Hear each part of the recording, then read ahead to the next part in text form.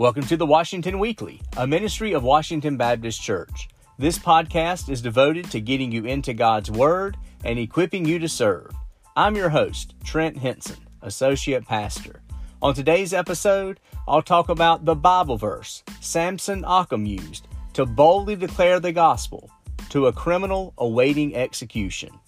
I'll also interview another member of Washington so you can learn more about our people and our ministries.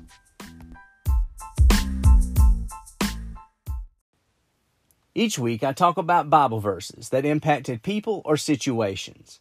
My aim is to show the transforming power of God's Word. Today, I'll talk about the Bible verse that a preacher used to preach an execution sermon. Samson Occom was born in Connecticut in 1723. He was a member of the Mohegan Nation. He grew up following the polytheistic beliefs of his Native American tribe. As a young boy, he came into contact with Christian missionaries because of the impact of the Great Awakening in the American colonies. At age 17, Occom was converted under the preaching of James Davenport.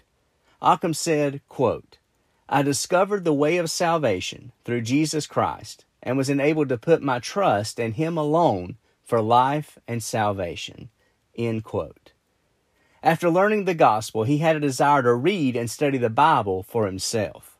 He spent several years trying to learn to speak English and gain more education so he could lead others to Christ. In 1743, when Occom was 20 years old, his family enrolled him in Reverend Eleazar Wheelock's private school in Connecticut. There he stayed with Wheelock for 4 years, and he learned English, Latin, Greek, and Hebrew. He was an incredible student. After leaving Wheelock's school, Occom served as a schoolmaster and a pastor for the Montauk tribe from 1749 to 1761. In 1759, he was ordained as a Presbyterian minister. In the 1760s, he joined forces again with Wheelock in an effort to start a school for Native Americans. In 1765, Occom journeyed to Britain to raise money to start the school. He gained instant fame, as Occom was the first Native American to preach in Britain. The people were amazed at his intellect. He spent 2 years traveling throughout Britain, preaching to audiences of more than 3,000. He preached in George Whitefield's London church, met John Newton, the writer of the hymn Amazing Grace, and gained the support of Andrew Gifford, the prominent Baptist pastor.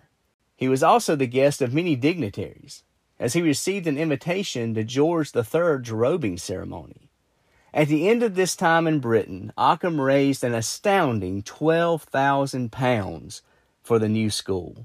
This was more than enough to get the school started. The school would later become Dartmouth College. When he returned to America, Occom was extremely popular, especially among his fellow Native Americans. In 1771, Moses Paul, a member of the Mohegan community, killed a white settler in a drunken rage. Moses Paul was sentenced to death by hanging for his crime. He requested that Occom deliver his execution sermon. It was fairly common for public sermons to be given at executions in those days. This was the town's first public hanging in 22 years. The rarity of the event, plus the unique chance to hear a well-known Native American preach at the execution of one of his own people, drew a large crowd. Moses Paul asked Occom to preach his execution sermon because he believed he was being hanged because he was an Indian who killed a white man. His appeals were denied, but he believed that Occom's presence would allow him to get the last say. On September 2nd, 1772, thousands gathered to listen to the sermon and witness the execution. Occom understood the magnitude of the moment. He was faced with the challenge of reaching 3 audiences: Moses Paul, his native people, and the white settlers. He wanted to preach a sermon that would allow him to address the sin of drunkenness, lead the criminal to repentance, and glorify God. He chose one verse, Romans chapter 6, verse 23. It says, "For the wages of sin is death, but the gift of God is eternal life in Christ Jesus our Lord." This verse is one of a handful of verses that truly gives you the essence of the gospel. It shows us the need for a Savior, the difference that Savior makes, and it even provides the name of that Savior. Let me put this verse into context. Romans chapter 6 teaches us that God's grace and forgiveness does not give us a license to sin. The two main contrasts in this chapter are death and life. In the 23 verses of Romans 6, the words die, dead, or death appear 16 times, and the words life, live, or alive appear 9 times. It tells us that before salvation we were slaves to sin, which leads to death. But now, because of Christ, we are slaves to righteousness, which leads to life. The chapter is summed up in this last verse, verse 23, by saying the wages of sin is death, but the gift of God is eternal life in Christ Jesus our Lord. Now I want to walk you through some of Samson Occam's sermon. It really is an amazing sermon. He starts the sermon by describing the reality of death and life for those who were there. He says, quote, "Death is called the king of terrors, and it ought to be the subject of every man and woman's thoughts daily, because it is that unto which they are liable every moment of their lives. For we must all come to it. How soon we cannot tell, whether we are prepared or not prepared, whether death is welcome or not welcome. We must feel the force of it. Whether we concern ourselves with death or not, it will concern itself with us. But on the other hand, life is the most precious thing and ought to be most desired by all rational creatures. It ought to be prized above all things. Yet there is nothing so abused and despised as life, and nothing so neglected.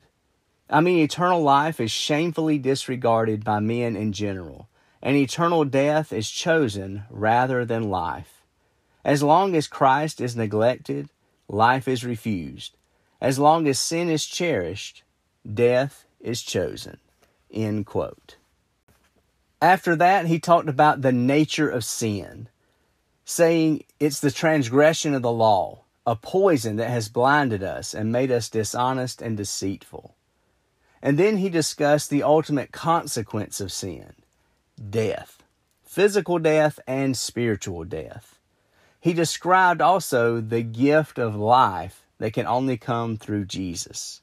He says, quote, "We are unworthy of eternal life, yet God can find it in His heart to give it, and it is altogether unmerited. It is a free gift to undeserving and hell-deserving sinners of mankind. It is altogether God's sovereign good pleasure to give it. It is a free grace and sovereign mercy, and from the unbounded goodness of God. He was self-moved to do it. And it is said that this life is given in and through our Lord Jesus Christ. It cannot be given in any other way, but in and through the death and suffering of the Lord Jesus Christ.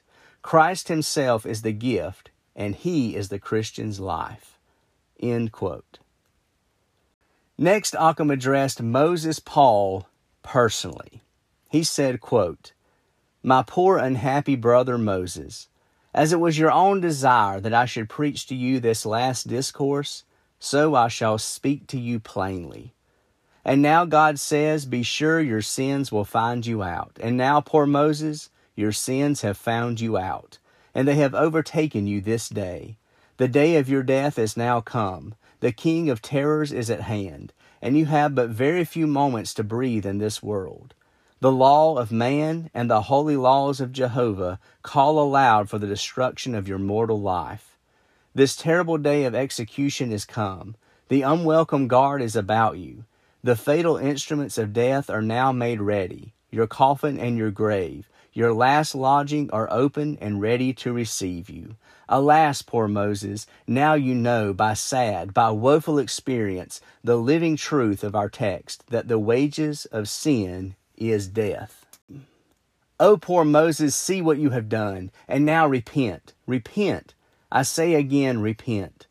See how the blood you shed cries against you, and the avenger of blood is at your heels. Oh, fly, fly to the blood of the Lamb of God, for the pardon of all your aggravated sins. It is the free gift offered to the greatest sinners, and upon their true repentance toward God and faith in the Lord Jesus Christ, they shall be welcomed to the life they have spoken of. It is offered upon free terms. He that hath no money may come. He that hath no righteousness, no goodness may come. The call is to poor, undone sinners. The call is not to the righteous, but sinners, calling them to repentance. Hear the voice of the Son of the Most High God. Come unto me, all that labor and are heavy laden, and I will give you rest. This is a call, a gracious call to you, poor Moses, under your present and burdened distress." End quote. He concluded the sermon by speaking to the crowd, mostly his native people, about the sin of drunkenness. He said, quote, "You see the woeful consequences of sin by seeing this, our poor miserable countryman now before us, who is to die this day for his sins and great wickedness. And it was the sin of drunkenness that has brought this destruction and untimely death upon him. There is a dreadful woe who denounce from the Almighty against drunkards. And it is this sin, this abominable, this beastly and accursed sin of drunkenness, that has stripped us of every desirable comfort in this life. By this we are poor, miserable, and wretched. By this sin we have no name nor credit in the world among polite nations. For this sin we are despised in the world, and it is all right and just. For we are despised ourselves more. And if we don't regard ourselves, who will regard us?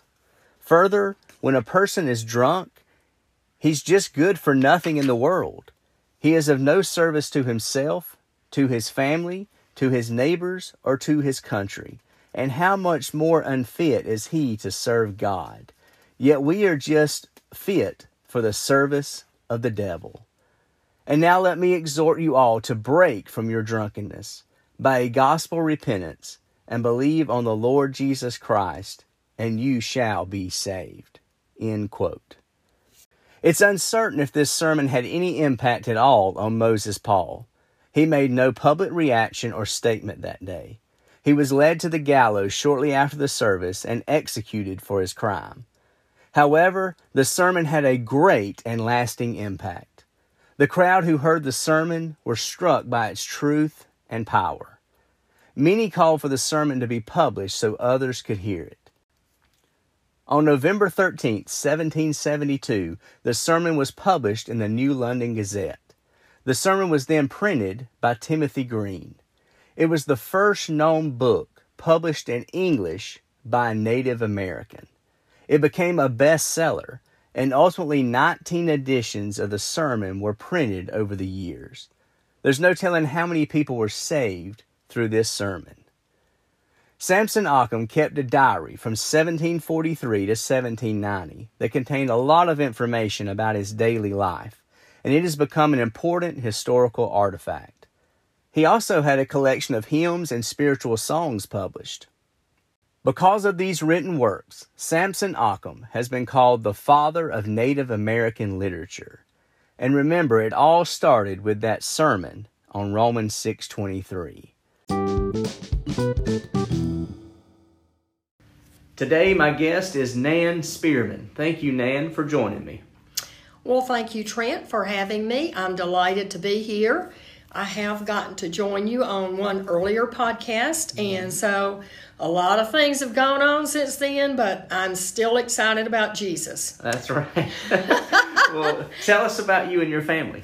As some of you know, I am married to Richard Spearman. He is a retired Baptist minister, and we have been married 50 years. Wow. Yes, I know. You think, did you marry when you were 10? Yes. That's right, yes.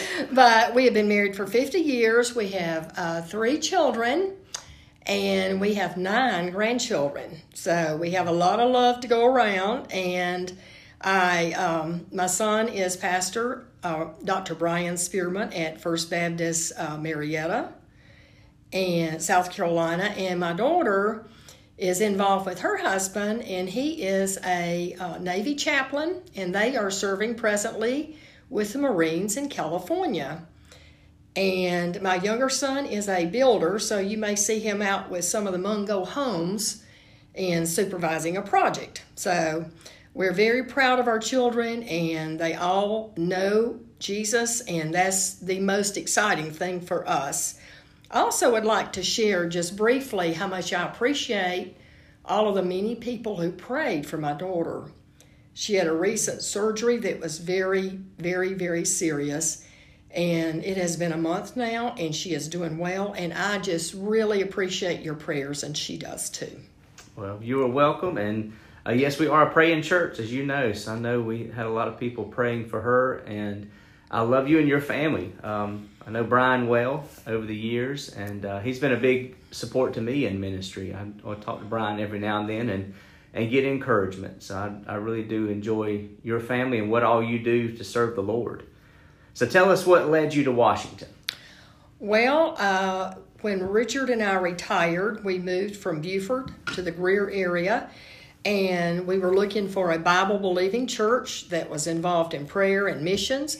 And we were led to visit Washington, and I think one of the things that impressed me the most was the openness to try new ministries and the Bible teaching, and of course Dr. Drew Hines is a very apt leader in Bible study. So, and we also really noticed that our staff worked together to serve God, and they weren't up there for entertainment, but they all seemed genuinely happy to be serving Jesus. That's right. Well, I can say I think we are genuinely happy from what I see too, and I know I'm blessed to be a part of what's going on here at Washington. Well, tell us how you're involved here at Washington, because I know you and your husband Richard do a lot here. So share with us how you're involved. I am a firm believer in that every Christian should have a ministry. And of course, as you know, when we're younger, we're involved in different ministries. When I was 35, I was very involved with younger children. And as my children grew and as I've gotten older, I still am involved in ministry, but not as much with younger children as I am with adults. So I enjoy teaching Sunday school here. I've worked with RAs and GAs over the past 3 or 4 years, and I feel like we have such apt leaders for them now that are doing a great job. We're involved in choir. That's how I met my husband, through college choir. And we have just gotten a jump start on our WMU again because we've been affected by COVID, and so we wanted to do some special things. And one of the things we're doing is monthly mission projects, which you will see little containers at the doors in the church of things that we are doing to help locally. Many people are not able to get out and go and do hands-on work in missions, but if they donate paper goods, they're involved. So we have a different ministry each month. This month we're collecting paper products for the Daily Bread Ministries, and we're also focusing on Operation Christmas Child. So we hope that you can be a part of that, because we do have the information throughout the church. We're also planning a family retreat is sponsored by RAs and GAs at Camp McCall this weekend. We're very excited about it. The families can go together. Instead of the boys staying one place and the girls stay in another place, their parents stay with their own children. And Trent is going to be leading some Bible devotionals and a time of learning for the whole family. So we really are excited about that. And that's this weekend, and we hope that you will pray for us as we participate in this. That's right. Yes, I'm looking forward to the family retreat. My daughter Kareth is going with me, and I think it's going to be a great time to just focus on family worship and family discipleship and raising your children in Christ, and even discuss some of the difficulties, but give encouragement in that it can be done. Just about modeling Christ each and every day in your home. So I hope that's very supportive to our families. And I appreciate all the work you're doing with our WMU, as I know you're now working with Miriam Kirkland as kind of co-directors. Yes, and Miriam and I are very excited about this because it is a big job and it really helps to have two people involved in it. And at our recent WMU brunch, we had ladies sign up to be a part of a small group. And then a lot of ladies do work outside the home and have children and are really just not able to come to an extra meeting. And so we've even given them an opportunity to sign up and participate in various projects.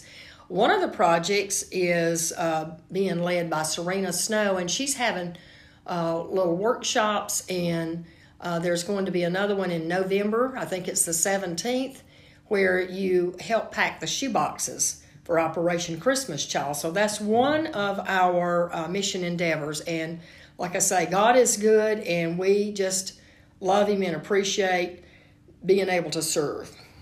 That's right. Well, there are lots of opportunities through the WMU with missions, and I know you even have a schedule of upcoming things for every month. And so just remind people to be looking in the newsletter and in the bulletin as those announcements come out of what's coming ahead and ways they can participate, because there's something every month that they can do to be involved. Yes.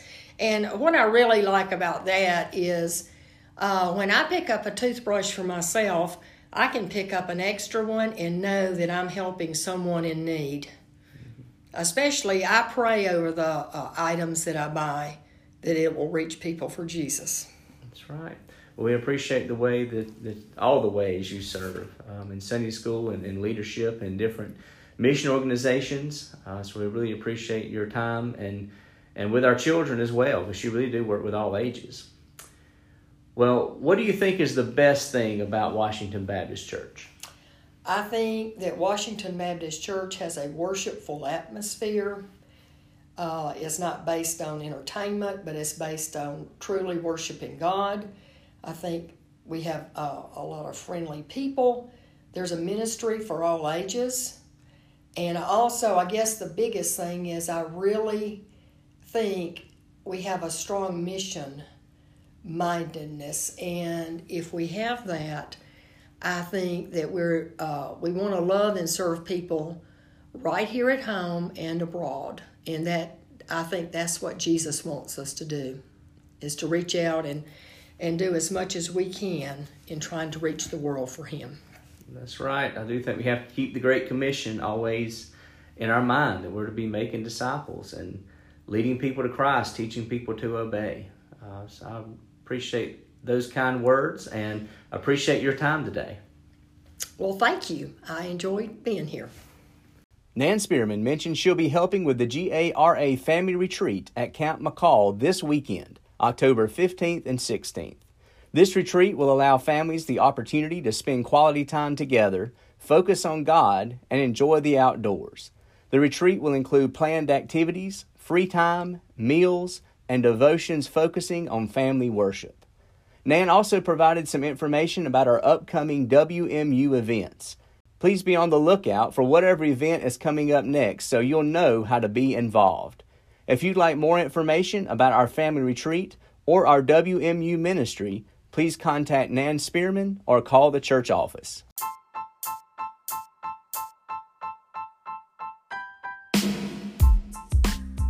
I hope you enjoyed this episode of the Washington Weekly. Washington Baptist Church is located at 3500 North Highway 14 in Greer, South Carolina. Check us out online at washingtonbaptist.org.